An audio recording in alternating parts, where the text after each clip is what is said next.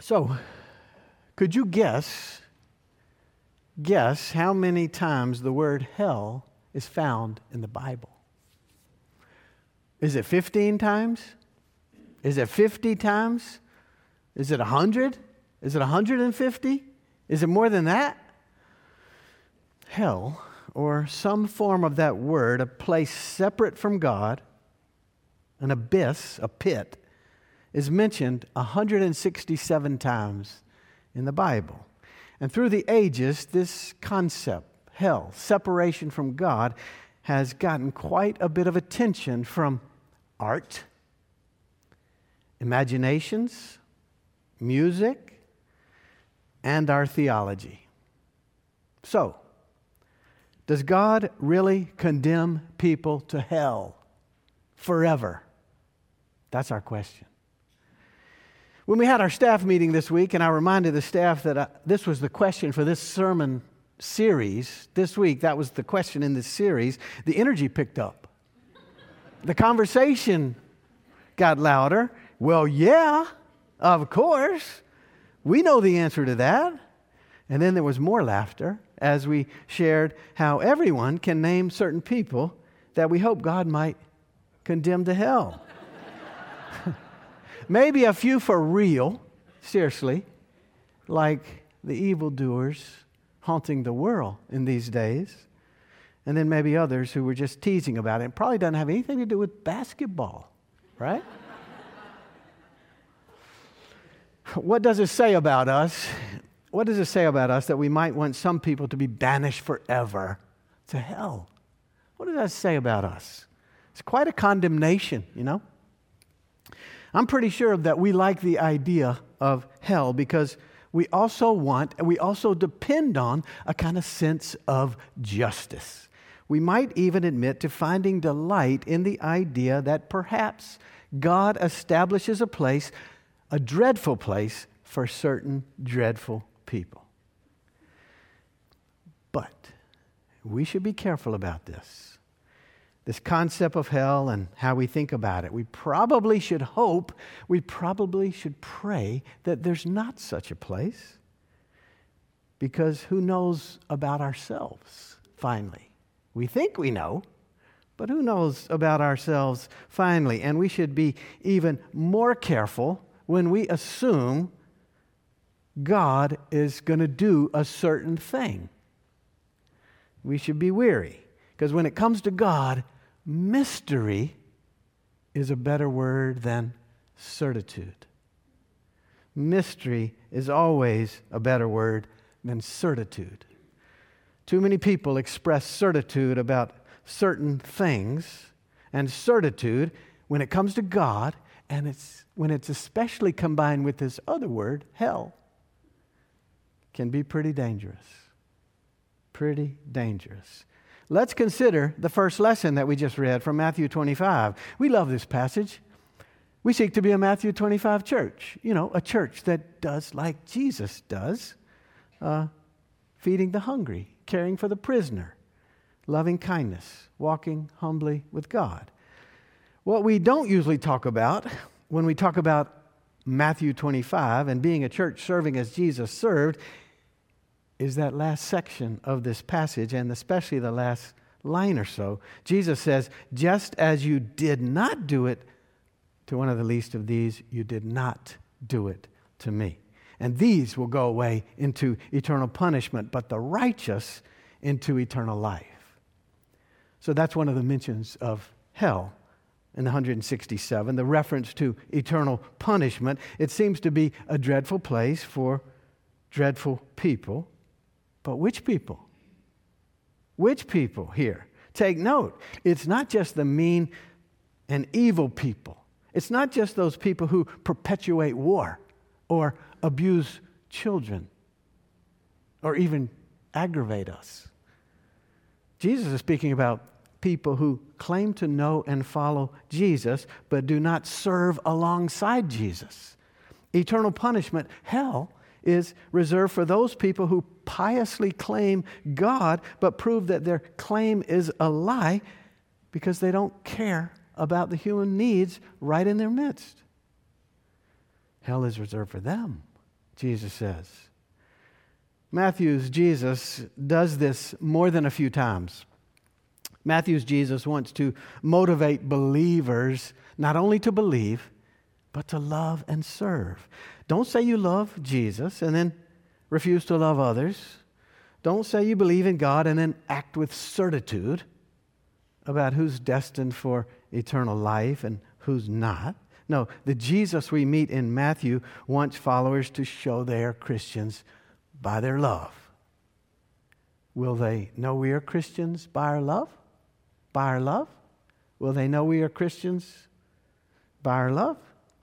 We hope so. We hope so.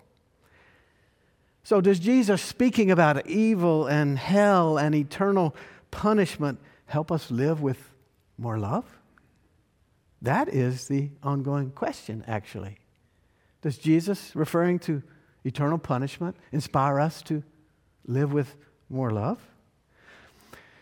You might recall also the story in the Gospels of the rich man and Lazarus. This story is only found in Luke's Gospel. The rich man lived a lavish life. He feasted sumptuously every day.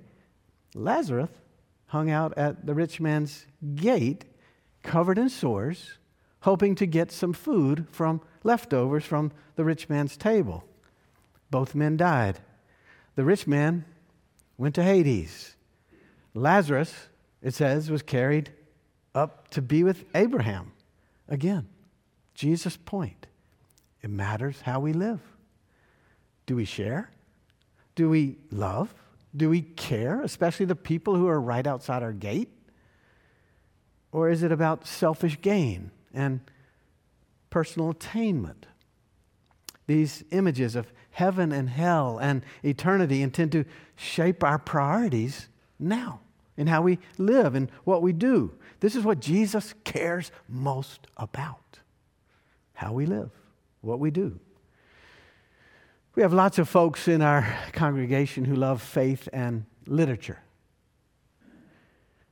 The references to hell here and through Scripture, the talk of eternal punishment, Hades, things like that, may be more literary devices to help us understand the truth and the promises of Scripture. They are images employed to direct our living in the now, direct our loving, direct our serving, direct our faith, direct our life.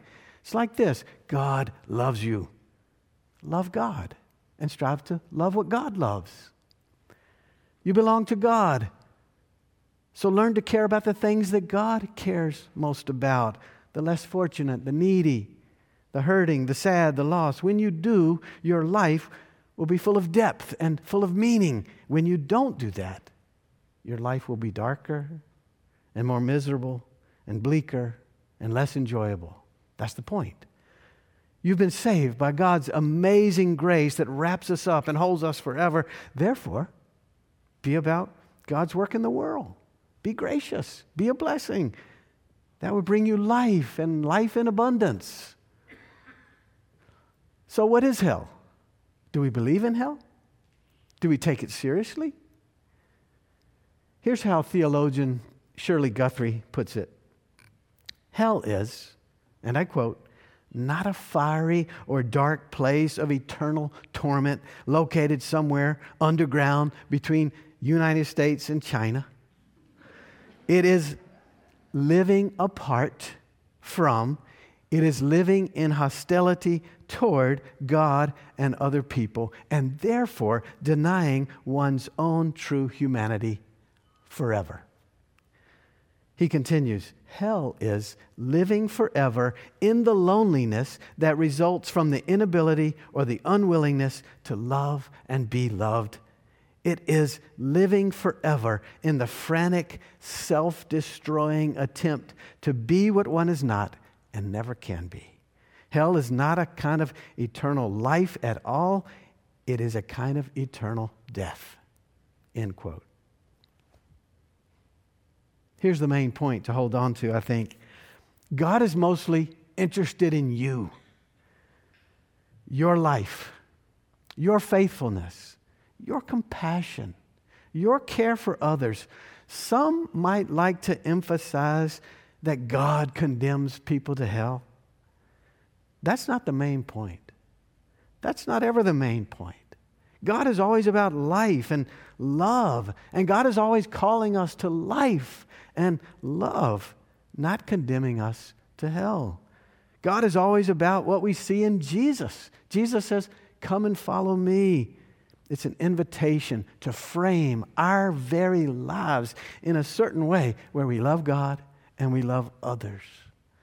To frame our lives in a way that promotes the healing that Jesus stands for, the light that Jesus embodies, to share the hope that Jesus brings. Jesus says, "Come to me, all who are heavily burdened, and I will give you rest." It's an invitation to draw us out from the frantic, self-destroying, self-involved lives and turn us outward to God, to the city, to the world, toward the healing of the world even. God is our help and strength. That is forever. We're called to do justice, love kindness, walk humbly with God. This is what God wants from us most. This is what God cares most about, not condemning us to hell. When we get to the end of the Bible, this long story, page after page, chapter after chapter, this long story of God's pursuit of God's people and God's calling God's people to be engaged in the world with love and service. When we get to the end of the Bible, we get this familiar words from Revelations 21. They're printed in the bulletin too. We often read these words at funerals. Listen. "Then I saw a new heaven and a new earth, and the first heaven and the first earth had passed away, and the sea was no more. And I saw the holy city, the new Jerusalem, coming down out of heaven from God, prepared as a bride adorned for her husband.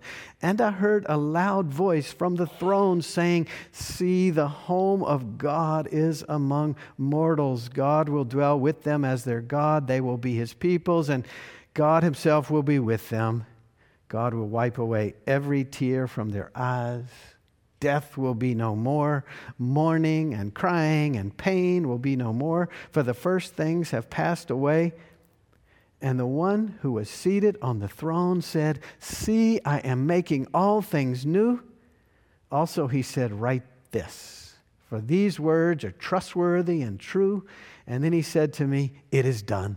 I'm the Alpha and the Omega, the beginning and the end. To the thirsty I will give water as a gift from the spring of the water of life. Those who conquer will inherit these things, and I will be their God, and they will be my children. But as for the cowardly and the faithless, the polluted, the murderers, the fornicators, the sorcerers, the idolaters, and all liars, their place will be in the lake that burns with fire and sulfur, which is the second death.'" This is the word of the Lord. We might say this is another literary device to depict for us God's beloved fulfillment of the whole world. God keeps working for a qualitative newness for all things. And this has been God's plan from the beginning. This has been God's goal from the beginning. Qualitative newness of all things. In God's good time, all that threatens us will be taken away. All that threatens will fall away. The sea, which in the Bible is an unpredictable and often scary place, will be no more. The holy city, New Jerusalem, will emerge. And that's as if to say poverty and racism and gun violence and despair will be no more. Death will be no more. Crying and pain will be no more. There is a new gladness that God prepares. That's the message. These are all images of God's anticipated beauty and relief and joy and hope, God's fullness and care all around. I will be their God, and they will be my children. And then, there it is again, that final verse. The part that we don't read at funerals. all the cowardly and the faithless, the sorcerers, the idolaters, all liars and murderers, their place will be in the lake that burns with fire and sulfur, which is the second death. The idea of hell here, it's less about a place, eternal punishment, and more about how to motivate people to live with faith and fortitude, with love and commitment and service, when especially there's so many temptations around and challenges around.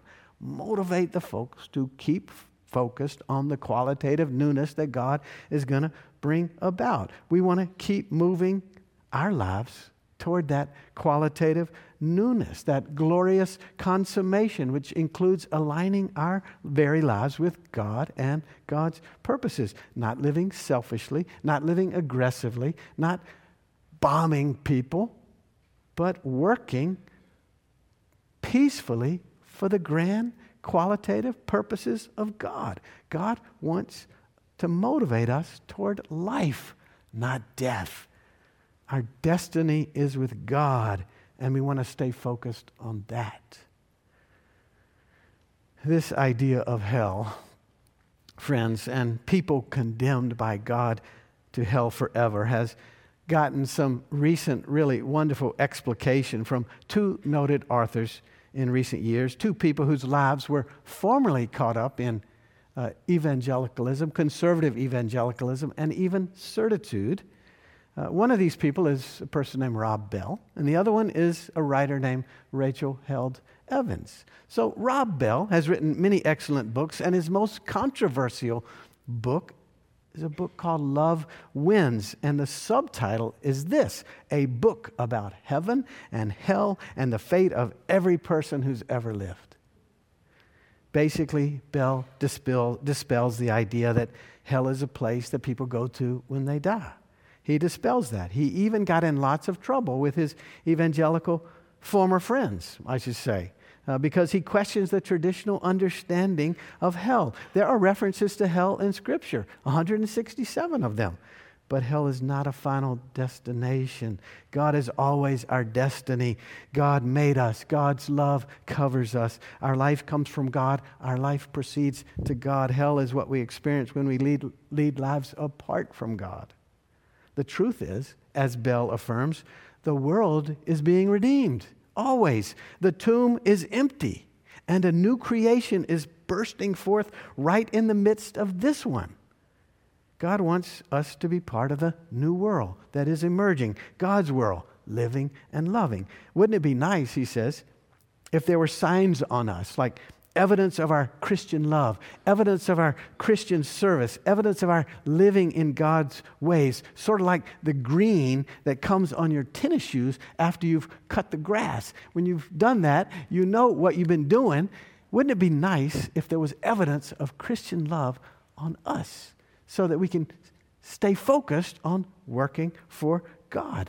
That's the goal and the purpose, not being condemned forever to hell. That is not the purpose. Rachel Held Evans died way too early at the age of 38. She too grew up in conservative evangelicalism, and what she wanted more than anything was to be the good Christian girl, to tell people about Jesus and to help other people know about Jesus. But then, when her pastor sided with President Trump about separating migrant children from their families, and then when she saw the Taliban beheading a woman for adultery on CNN, a woman whose mere geography prohibited the woman from knowing Jesus, she knew she had to focus less on certitude and more on God's mystery. Held Evans' last book is called Wholehearted Faith, and it's pulled together by a bunch of her friends of her writings that she had been working on before she died. And all of this shows an expansive, generous faith. God loves all of us, and we are off track when we focus on condemnation rather than the boundless love of God. So while there are many references in the Bible to hell, and even some threats about eternal suffering, what God wants is our hearts and our lives focused on living with God and for God, loving and serving in the world. That is what God cares most about, not condemning us to hell. We look for and we pray for the boundless love of God to prevail everywhere, over all suffering, over all sadness, especially in these days, in certain regions of the world where it's most needed. The God of the Bible loves us and loves the world and loves life and loves wholeness, not death and destruction. We lean into these words. See, the home of God is among mortals. God seeks to dwell with us forever, not banish us forever. This is our hope, and this is what focuses us for faith and life and serving God today, tomorrow, forever. May it be so. Amen. Let us pray. Thank you, God, for your boundless love. Thank you for your continuing calling. By your love, by your Spirit, may we respond to your call with faithfulness, sharing love and light, joy and justice in the world, following Jesus. Amen.